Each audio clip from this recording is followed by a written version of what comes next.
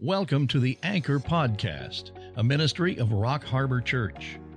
We want to help you grow in your walk with the Lord by an in-depth study of the Word of God. So grab your Bible and let's set a course for spiritual maturity. Here's Pastor Brandon with today's message. If you have your Bibles, I'd like you to turn to Genesis chapter 1. Genesis chapter 1. And we're just going to look at verse 2 in that passage, and then we're going to launch from there into some other areas. And the title of today's message is The Reason for the Chaos. And the reason that's entitled that way is we're going to encounter chaos immediately right after this initial creation. And we're going to have to talk about what happened, what transpired, what caused this chaos. So the first verse we looked at last week, and again, I just want to put it up on the board for you.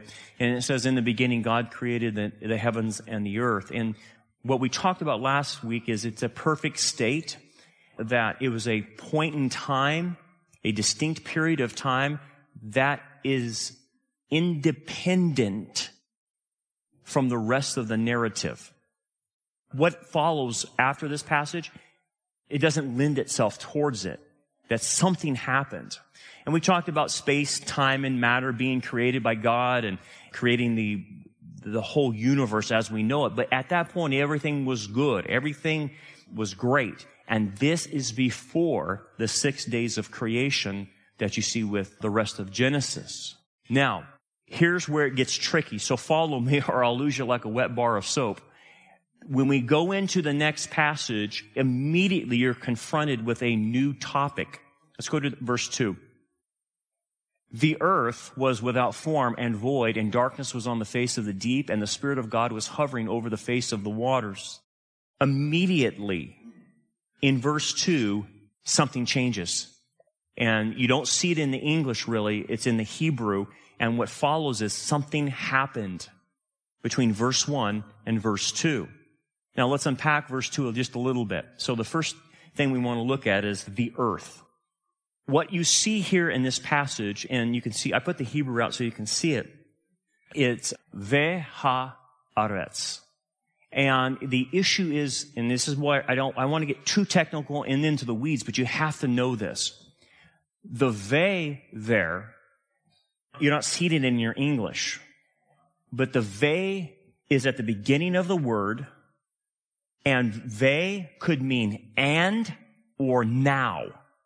And what you see from the Hebrew is this is what's called a disjunctive vav, V-A-V, a disjunctive vav, which means that if it's conjunctive vav, it means and.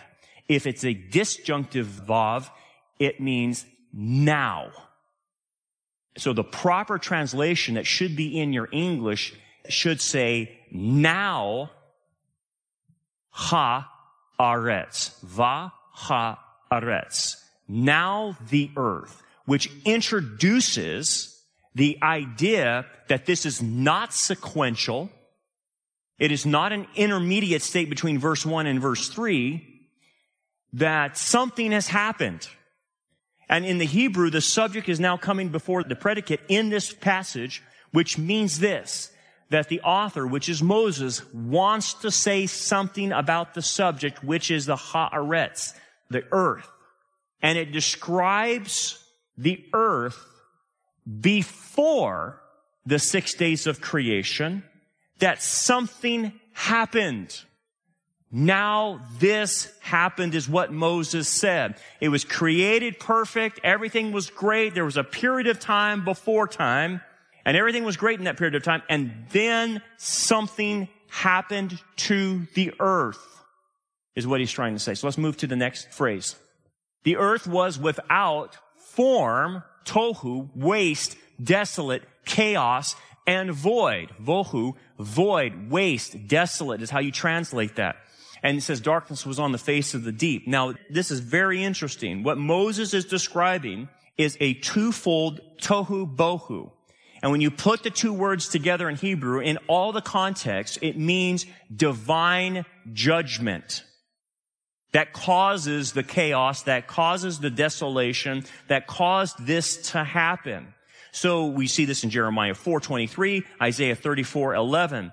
When you put these two words together, this is not the exception to the rule. This is the rule. It indicates judgment has happened to the earth. Why? What's going on here? Something happened. Notice what it says, that darkness was on the face of the deep. That the darkness indicates judgment. There's no light anymore. That judgment has happened. Anytime you see the word darkness, it represents something has happened in the terms of judgment. When Jesus was on the cross, what happened at noon to 3? Darkness hit the ground, hit the land, right? Because judgment was happening. Egypt was judged by darkness. The Antichrist kingdom will be judged by darkness. It's a judgment. So now we have tohu and bohu. The earth has been laid waste. It's desolate. It's been judged. There's darkness, and it's over the face of the deep. Now, what is this deep? This deep is another element of judgment. And it has the connection of the salty deep. That these are the reference to the oceans, the primeval oceans that have covered over the haaretz, the land. The oceans are over it. Now, what you see in Scripture is there's a deep connection with the primeval deep and to dragons. Whether it's you're dealing with Leviathan or Rahab, which is a sea dragon, or you're dealing with the serpent, the sea monster. You'll see those themes all throughout the Old Testament, and it will mention Leviathan and Rahab.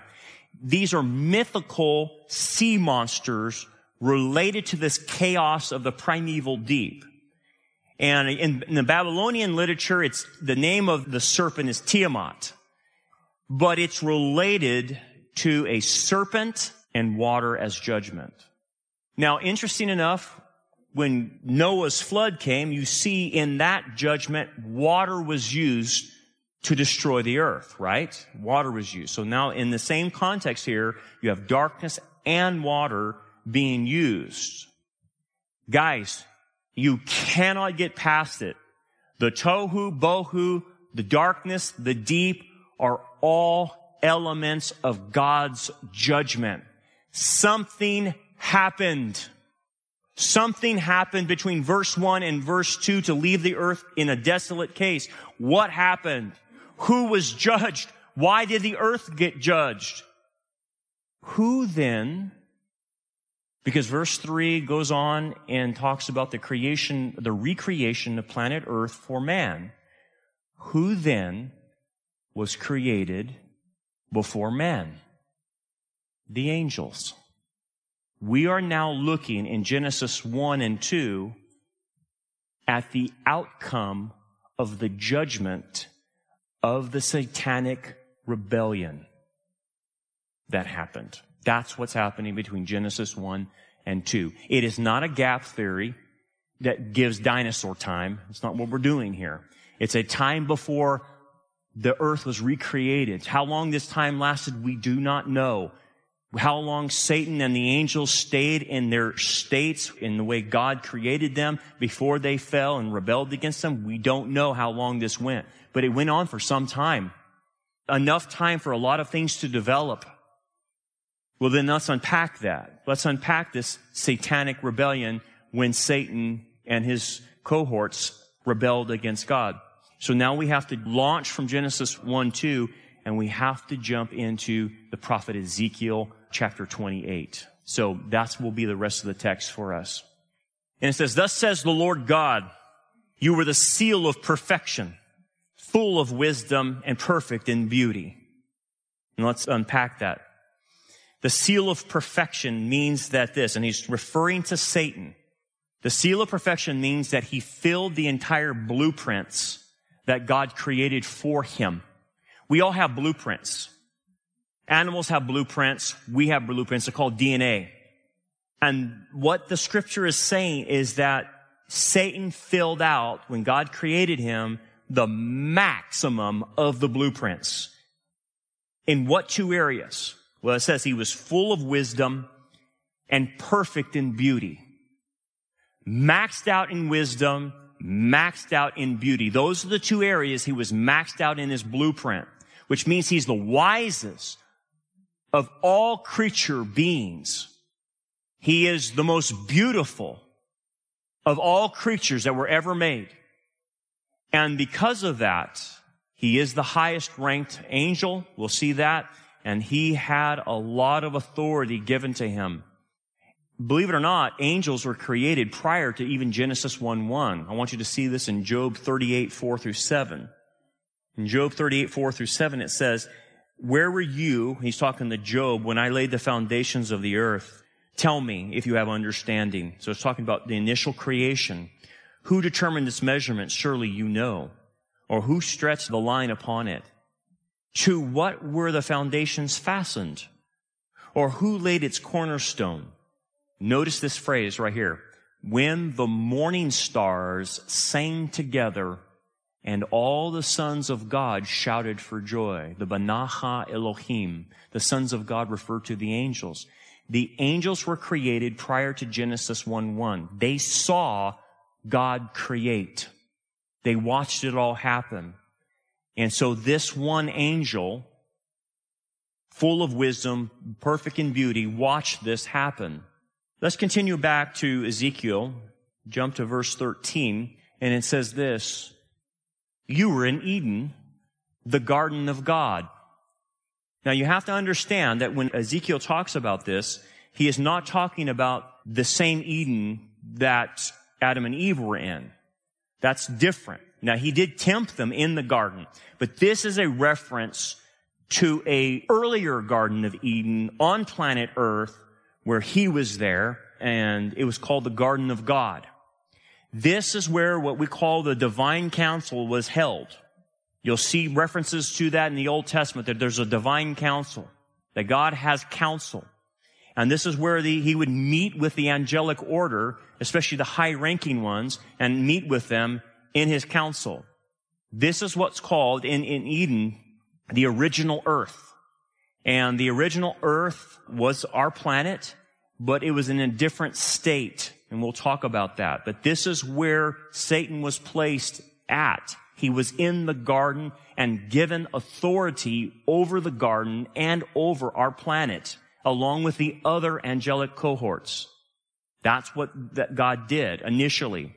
So the original galaxy, the original universe, was under the dominion of angels. Okay? And then we have to understand that. We have to understand that they're a creation before us. And this Garden of Eden is a gem-like garden. I want you to note this in the next phrases. He says, "Every precious stone was your covering." Now, a lot of people translate that and sometimes misunderstand that. They say, well, Satan had these coverings on him. It could be translated canopy. It's a canopy. That there was a canopy around the earth, and the earth was very different than what it is today. It says the sardius, the topaz, the diamond, the beryl, the onyx, and the jasper, the sapphire, the turquoise, the emerald with gold. These are 10 stones. Jump to verse 14. I put that in the text so you can see what he was doing there in the garden of God. That his activity is that he walked back and forth in the midst of the fiery stones. So all that to say is this. The original earth had a gem canopy. The original earth had fiery stones and gems for its ground. It was a gem earth, a gem garden, a mineral garden, if you want to call that, a mineral earth. And you think, well, that sounds kind of weird. It doesn't sound weird, because how is the New Jerusalem? The New Jerusalem is a gem place. It is a mineral garden, right? If you read Revelation 21 and 22, we just got done with, it's a mineral garden. That was how the original earth was. It had a canopy, and it says that Satan's activities went back and forth, which is a symbolic way of saying he had his activities on this earth, on this planet, along with the other angels as well. But it's focusing on Satan because he's the leader. He's the one who rebelled. And again, it's sometimes hard to grasp this because this has never been taught. For some reason, no one wants to teach this. But you have to understand this is what was happening. And notice that the stones are very much like the New Jerusalem. And you can see the layers, the foundations and the layers. This is what the earth looked like. Well, this is what New Jerusalem looks like. Well, that's funny because remember in verse 1, I told you that Moses put in Bereshit into that word means the end is like the beginning. The end is like the beginning. We end in Revelation 21 and 22 in a gem city, in a gem mineral garden, but that's how it was in the beginning. And it's in the word Bereshit in Hebrew. But notice it's 10 stones, walks back and forth, which is activity. And again, he hasn't fallen yet at this point. Well, what was he doing? What is this activity that he's doing? What is this that he's involved in? Well, we have a clue. It's 10 stones, and it's 10 of the 12 stones that you would have on the high priest's breastplate. So if you look at the high priest in Israel, he had a breastplate. He has 12 stones instead of 10.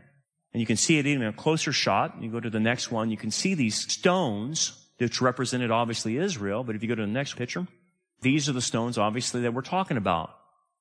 They match with the stones mentioned on the original earth, which could indicate that one of his functions is that Satan was a high priest. That Satan was a high priest to who? To the other angels. That he represented as a high priest the angels to God. Just like Israel's high priest represented people to God, and just like Jesus now is our Melchizedekian high priest that represents us to God, the original creation is that perhaps Satan was the high priest of the angels based on the colors matching the high priest's stones. That's not an accident. There's something there. I'm not going to be dogmatic about it, but something's there. Jump to Genesis 1:2b real quick about this face of the deep. When God judged everything, he judged the very ground, the planet that Satan had authority over. And he judged it with water. He covered it up with water, this gem planet that was under Satan's authority. This is the same activity that God did once Adam fell. What did he do? He cursed the ground because of him. Curses the ground because of you, right? And we've been living under that curse, that the planet is cursed because of us. This planet, this gem planet, was also cursed. And what God did is cover it with darkness and water. So you couldn't see anything. So the idea of the stones, he walked upon the fiery stones. Why are they called fiery stones? That the stones emanated light and reflected light from what? The Shekinah glory from God. God was in the garden. That was where the divine council was at. And Satan ministered there to the divine council. And just like the New Jerusalem, as the stones reflect and refract the light of the Shekinah glory, so did the original Garden of Eden, the mineral garden, and the planet. It reflected the light of God all over the place through the stones. That's what the use of the stones are. So it's called the burning stones. It's the idea that light is coming out of them and it's coming from the Shekinah. So he was there in the garden with them. God had put his throne right there, and he would meet with them there. I know that's hard to imagine, but all you have to do is go one step further, because that's exactly what he was doing with Adam. Where was he meeting? He was meeting Adam in the garden once a day, right? And that's where the human council would be, so to speak. So it's the same pattern. Okay, that being the case, the earth then gets put under the salty abyss. No more to see the light. But let's go back to Satan then. Let's go back to what happened. Let's look at what the scripture says about him. It says that his workmanship of his timbrels and pipes was prepared for you, of your timbrels and pipes. Well, this could go both ways in translating this in Hebrew. It could mean musical instruments that were given to Satan, or it could mean to the settings for the gems on the planet or in the canopy. Either way, you're actually okay with the translation. Either way you can go, you can do that. If it is referring to the musical instruments, it possibly could lend itself as not only is he the high priest of the angels, but he was the one who led the worship of God from the angels. That worship, he was the head guy for worship. Possibly. Again, it can translate both ways, or we're simply talking about the sockets in which God put the gems on the planet. Either way, you're okay, but I can see that. I can see that Satan is given this high authority, not only being the high priest, but leading worship. And this says, this was prepared for you on the day you were created. So this was given to him and assigned to him the moment he was created. So just imagine he was created and then given all these assignments. He's given wisdom and beauty. He's given authority over the other angels. He's the head guy leading worship. And then it goes even further about his authority. In verse 14, you were the anointed cherub who covers. I established you. You were on the holy mountain of God. Anointed cherub. Let's unpack that.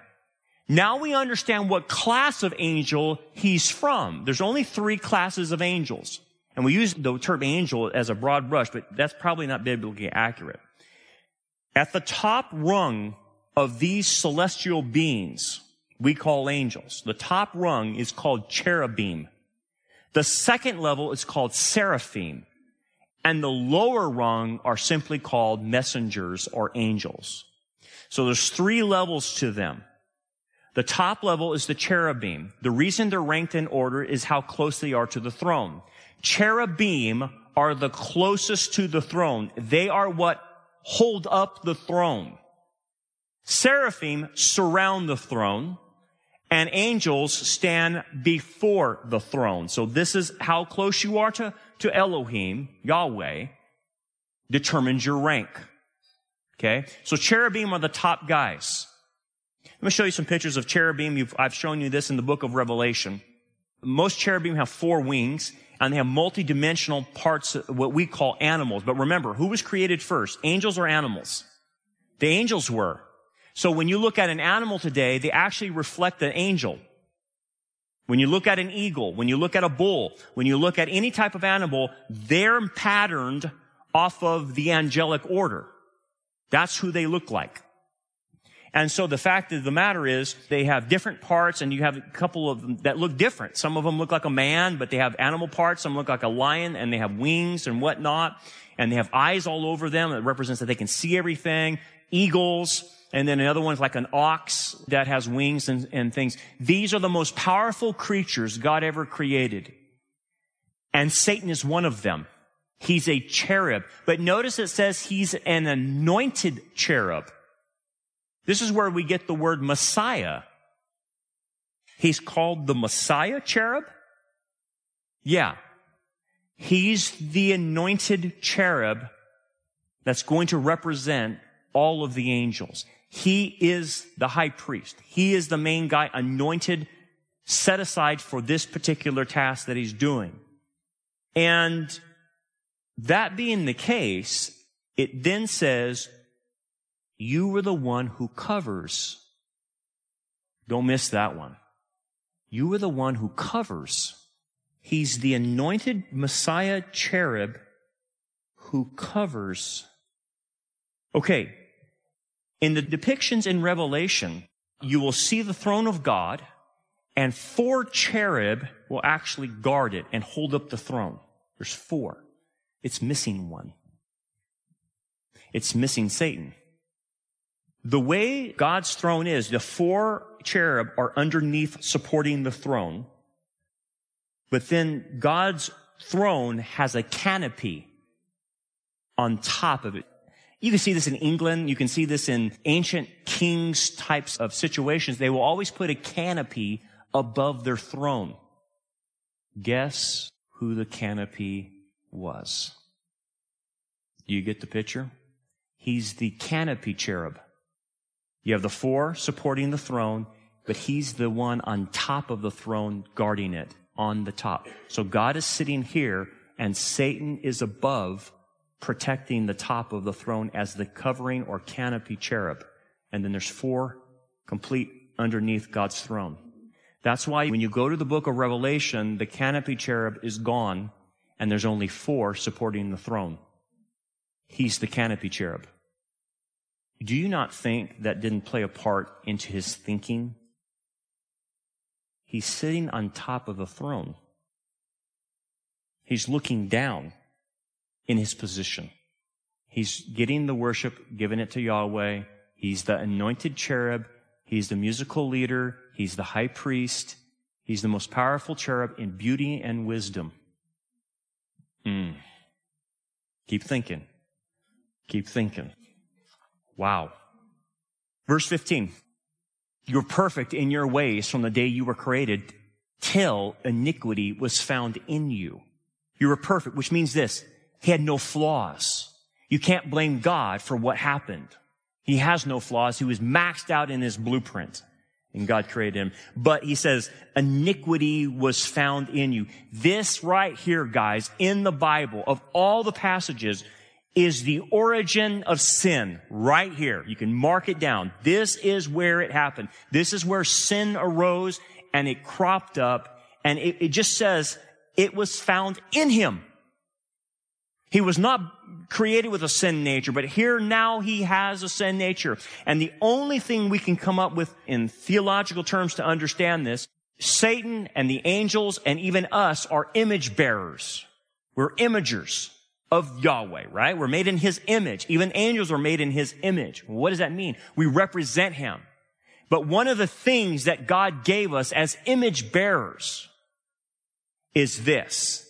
It is the ability to have contrary choice, and that contrary choice can go against our own nature. Satan was flawless, but because he was given the free will to make a choice contrary to his nature, he could choose to do wrong. And vice versa with us. We're born with a sin nature, but we still have the power of contrary choice, which means I can choose God. As he calls me, I can choose him because I have the power to choose against my own nature. So it's a power of contrary choice that has been given to angels and us. And that contrary choice is what caused the liability in him. And it is the liability in us. It is the liability in our kids, is that free will and contrary to choice. I want you to think about this, and you have to think about it as a parent. Otherwise, you'll detach from Satan and God and the whole angelic conflict. I want you to think about it in this terms. God created his first family, the angels, and he gave his family the ability to choose contrary to him. Did God know Satan would do this? Absolutely. Did he know a third would follow him? Absolutely. And yet he still created him. Again, I don't want to do apples to apples, but it's the same decision you made as a parent. Are you going to have kids in this environment? Yeah, I guess so. And so you had them. And you took a risk. And what was the risk? I hope I raise them in the fear and admonition of the Lord, and I hope they turn out well, but I have no control over the decisions they're going to make when they get older, and they could fly the coop on me. They can go AWOL on me. They can go crazy. They can go against everything I raised them to do. But why did you then, knowing that, decide to have kids? Because of the other blessings if they don't, right? That they would love you and have a relationship with you and want you. And that would be a blessing to you, that relationship. It's the same reason. He created a family, and a third of his family rejected him. You have to keep that in mind. If you don't keep the familial thing in mind, you'll detach a little bit from all of this. But keep that in mind. You took a risk too. But God even took a bigger idea, is that he wasn't a risk. He already knew what was going to happen. That's different. That's very different. But yet he decided to do this. Wow. Then it gets worse. So iniquity is found in him. It starts in him. And then it spreads. This is the problem. Anytime something's inside somebody, it comes out of them. It's like a cancer. It's systemic. It just goes all over the place. No one can sin in isolation, and neither could this cherub. Neither could this cherub stay isolated. This is what he decides to do. Verse 16.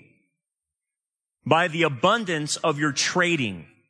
The idea of trading is that he went from angel to angel telling them something, slandering God, telling them lies about God. This is where he became the father of lies. This is why Jesus labels him the father of lies, because he went from angel to angel lying about God. Isn't it funny that when people get in trouble and they get into sin, what they want to do is build a cohort, build a bunch of people to come on their side. And the way they do it is they lie about the other person. You know how bad they're treating us. He's treating me so bad. And then so they build an alliance against that person, but they do it through slander, lying. That's exactly what he did. He went from angel to angel doing this, lying against Yahweh. We'll see what he said in just a bit. And it says, and you became filled with violence within, and you sinned. The idea is he led the revolt of a third of the angels. He was able to convince a third of the angels to rebel against God and seal their dooms, so to speak, but they rebelled at that point in time. That explains why the earth is now, the gem earth was judged, because they had authority over it. And it says, therefore, I cast you as a profane thing out of the mountain of God. So the first thing you see is he loses his position. He loses his position as the guardian of God's throne, as the canopy cherub. He's no longer the high priest. He's no longer the leader of worship. He loses his position, and that's being said by the mountain of God. That's the idea. The mountain of God is the throne of God, okay? That's the area he's talking about. And he goes, and I destroyed you, O covering cherub, from the midst of the fiery stones. Now, that's a second judgment on the earth because of him. And the idea is I destroyed you has to do with not like utterly destroying him, but destroying his position over specifically the fiery stones. Which means that not only lost his position as a guardian cherub, he lost dominion of the mineral garden of planet Earth. God took it all away from him. So he's lost two things immediately that they're in two different abodes, the throne of God and the mineral garden. Verse 17. Your heart was lifted up. The idea is pride right there. Because of your beauty. You corrupted your wisdom for the sake of your splendor. So here's how it happened. If you want to detail this out, he fell in love with himself, of how beautiful he was. He didn't see that as a gift from God. He saw that it was innate in him. And that pride of how beautiful he was, how wise and powerful and all these positions he was given, corrupted his wisdom. What do you mean it corrupted his wisdom? He stopped thinking straight. It put him out of reality. He corrupted his wisdom. He's the most wise of all creatures, and yet he can't think straight anymore. This is why when people ask me, does Satan really believe he can win? Yes, he does, because his wisdom is corrupted. Think about this on a human level. When humans have pride, it blinds them. I don't care how smart they are. If they fall in love with themselves, we call that selfishness, and they think all the stuff in their life they gained. They're self-made. That God didn't give them anything. He didn't give them the opportunities. He didn't give them the skill set. He didn't give them all that they made themselves. The minute someone thinks, I made myself, you instantly go out of reality. Instantaneously. That's what happened to him. When he fell in love with himself, look how beautiful I am. Do you not realize that was a gift? Boom! His wisdom is now corrupted. Can't think straight. Have you been around somebody who has pride and they can't think straight? Absolutely. You see them all the time in politics. They just can't think straight, right? They're out of their minds. They're too big for their britches. Yikes. That's what happened to him. He goes, I cast you to the ground. This is what's called a prophetic perfect. It's a future that's stated in the past tense. This is what God's going to do. I'm going to cast you to the ground. And this is a direct reference to Revelation chapter 12 when he's eventually kicked out of heaven during the middle of the tribulation, and he's cast to the haaretz, the earth. And it says, woe to the inhabitants of the earth, because the devil knows his time is short. So he eventually gets kicked out of the heavenly abode. You think, what? He's in the heavenly abode? Yeah. Satan can still have an audience with God. In fact, he talks to God. In fact, most of the time, he spends his time accusing you and I to God. That's why he's called the accuser of the brethren. He also accuses Israel too, by the way. So they're lumped in with us. What's he accusing us of? Because it says day and night he's doing this about us. He's doing it over unconfessed sin. That's what he's doing it about. What do you mean? He can't attack you on your salvation. He's attacking you before God about your discipleship. And he's accusing you and I, if we have unconfessed sin and we're not dealing with it and we're not repenting, he's saying you are obligated to do something to him. What do you mean? Well, it's in the form of discipline. It's the form of punishment. And Hebrews chapter 12 makes this abundantly clear. When we go with unconfessed sin and it goes for a prolonged period of time and you say, I'm not going to confess that because I'm really not doing anything wrong, and you just ignore it, and then you go out of reality, guess what? Satan is up there saying, when are you going to do something? When are you going to do something? When are you going to do something? Because he's doing this and he's not asking for forgiveness. You are obligated to do something to him. And guess what? Eventually God will. And he will give you the whipping of your life in the woodshed. But the key is, if you sin, confess that, because he is faithful and just to forgive you of your sin and cleanse you from all unrighteousness. And that being aside, you will stop the accuser of the brethren about you before God. There's another issue going on in the heavenlies. He wants to destroy you. So he thinks, well, I'll destroy them with unconfessed sin. I'll make you sin. And then I'll accuse you before God. Wow. He doesn't play fair, does he? I laid you before kings that they might gaze at you. And you think, well, there's no kings when this happened. Right. It's a prophetic perfect, which means it's a future, but it's spoken in the past tense, which means it's a direct reference to the lake of fire. The kings of the earth will see Satan thrown into the lake of fire, and they will gaze at him at that point in time. Verse 18, you defiled your sanctuaries by the multitude of your iniquities, by the iniquity of your trading. There's the idea of trading, went from angel to angel. But what do you mean he defiled the sanctuaries? Oh, this gives us another clue of what heaven looks like. In heaven, there is a tabernacle, there is a temple, and that word sanctuaries refers to holy places. So this is where God's throne is, obviously, and this is what Moses patterned the tabernacle off of. This is what the temple of Solomon was patterned off of, and this is what the millennial temple will be patterned off of when Jesus makes it after the second coming. It is the heavenly tabernacle, and there's an altar of incense there. There's a throne. The menorah is there. Everything's there.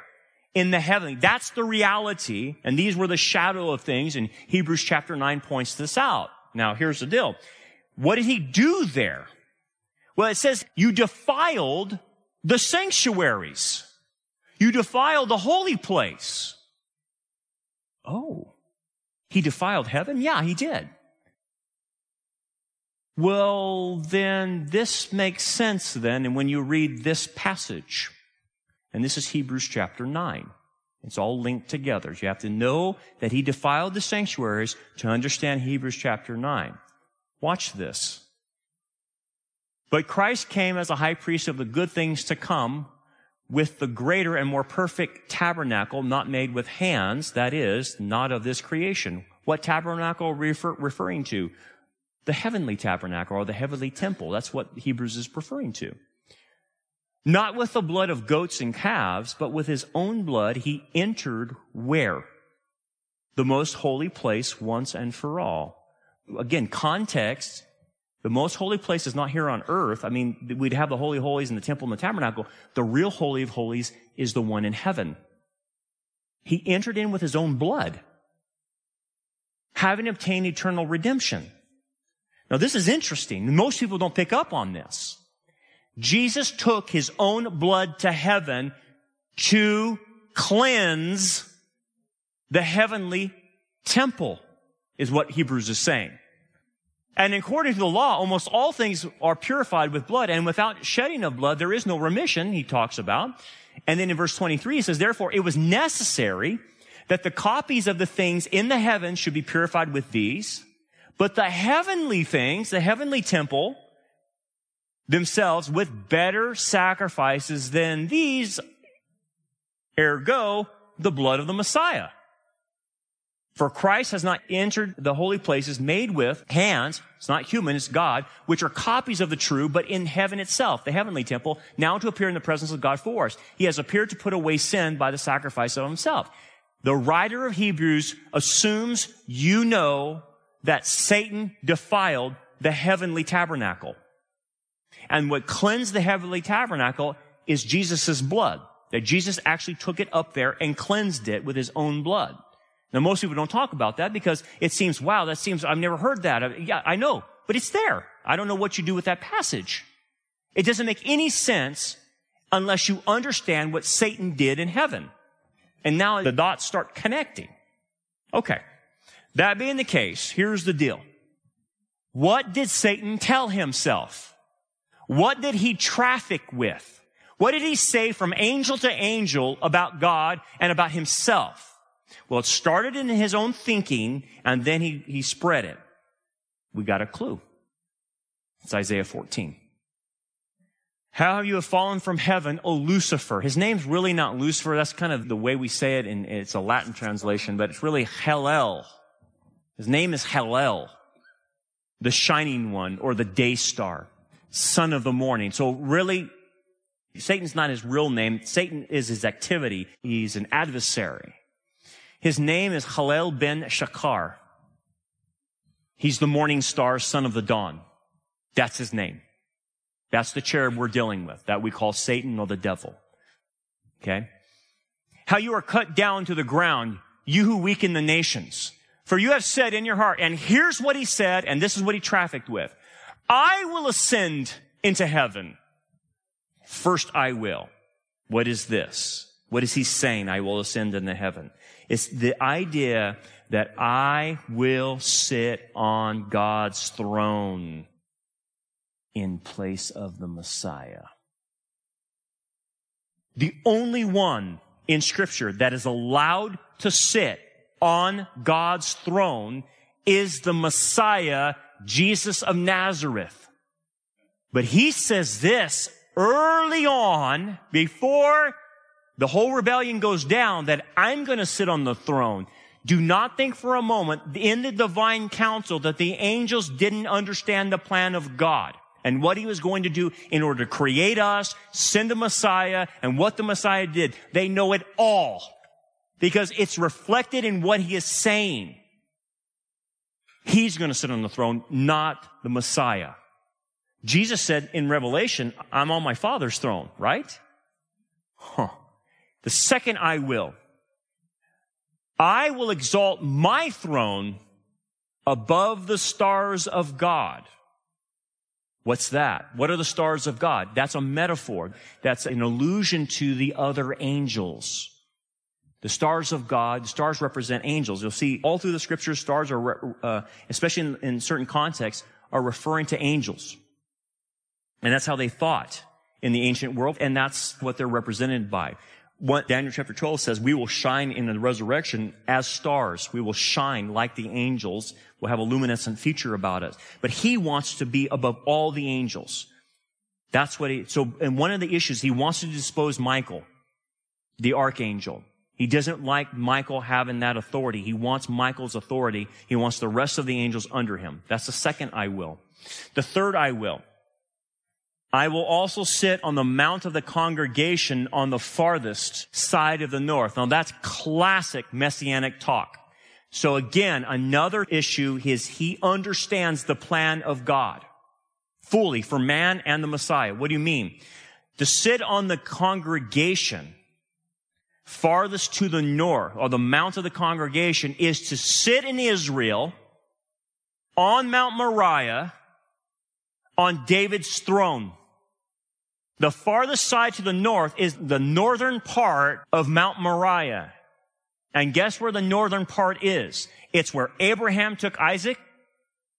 It's where David bought the threshing floor, where the temple would be built, and it's where one day Messiah will rule and reign this earth from that very location. And he's saying, I'm going to lead the congregation, and I'm going to sit on the farthest sides to the north. I want you to think about that. He knows the plan. We just got done studying the book of Revelation. Do you know what the connection to this is? He's going to be able to do it for 3.5 years. But he can't use himself. He's got to use someone else. Do you know who that person will be? Who will go to Israel, go into their holy place, and declare himself God? Antichrist, right? He already said this before mankind was even created. He says, I'm going to sit in Mount Zion. I'm going to be right there. And he does for 3.5 years through the Antichrist, who claims himself to be God. Wow. The plan has been very ageless. I mean, it's been going on for a long, long time. The last one is this: I will ascend above the heights of the clouds. I will be like the Most High. The idea is the heights of the clouds doesn't mean the atmospheric. The clouds are the Shekinah clouds. He wants the clouds. He wants the glory clouds. And God says, I do not share my glory with another. But he wants the Shekinah.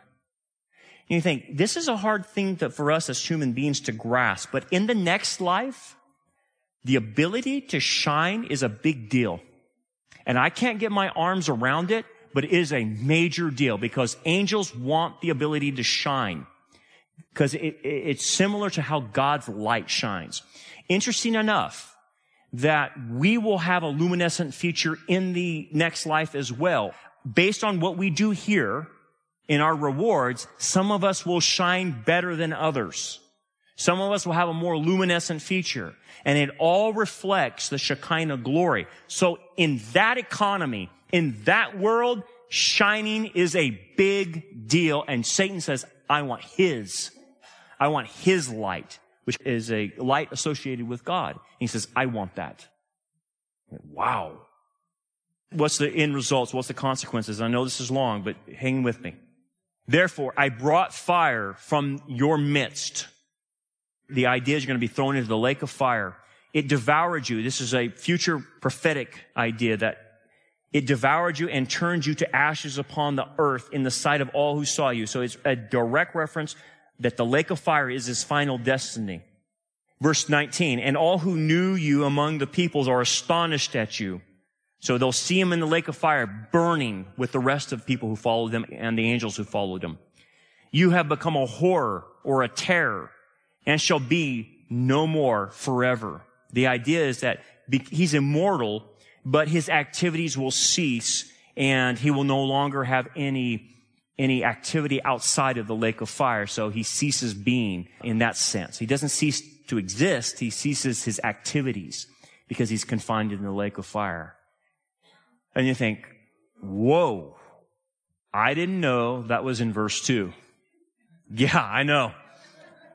That's a long way to get there. But guys, I'm telling you, that's the only reason you could have a tohu bohu, darkness and deep that hit the planet because of what he did.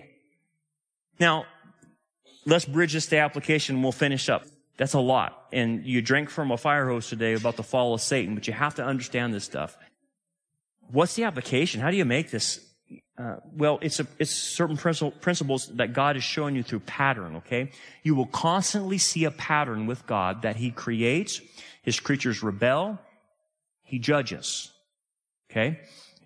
He creates, they rebel, he judges. It's the same pattern. But I want you to start thinking in terms of familial, okay? Familial. God created two families. His angelic family, and then he creates human families. And he wants them to actually live together.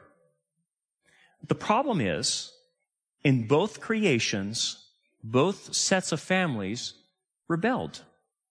A third over here, and the majority of humanity has rebelled against their own Creator because He's given them the power of free will and to make that choice to go contrary to their nature and go contrary to God.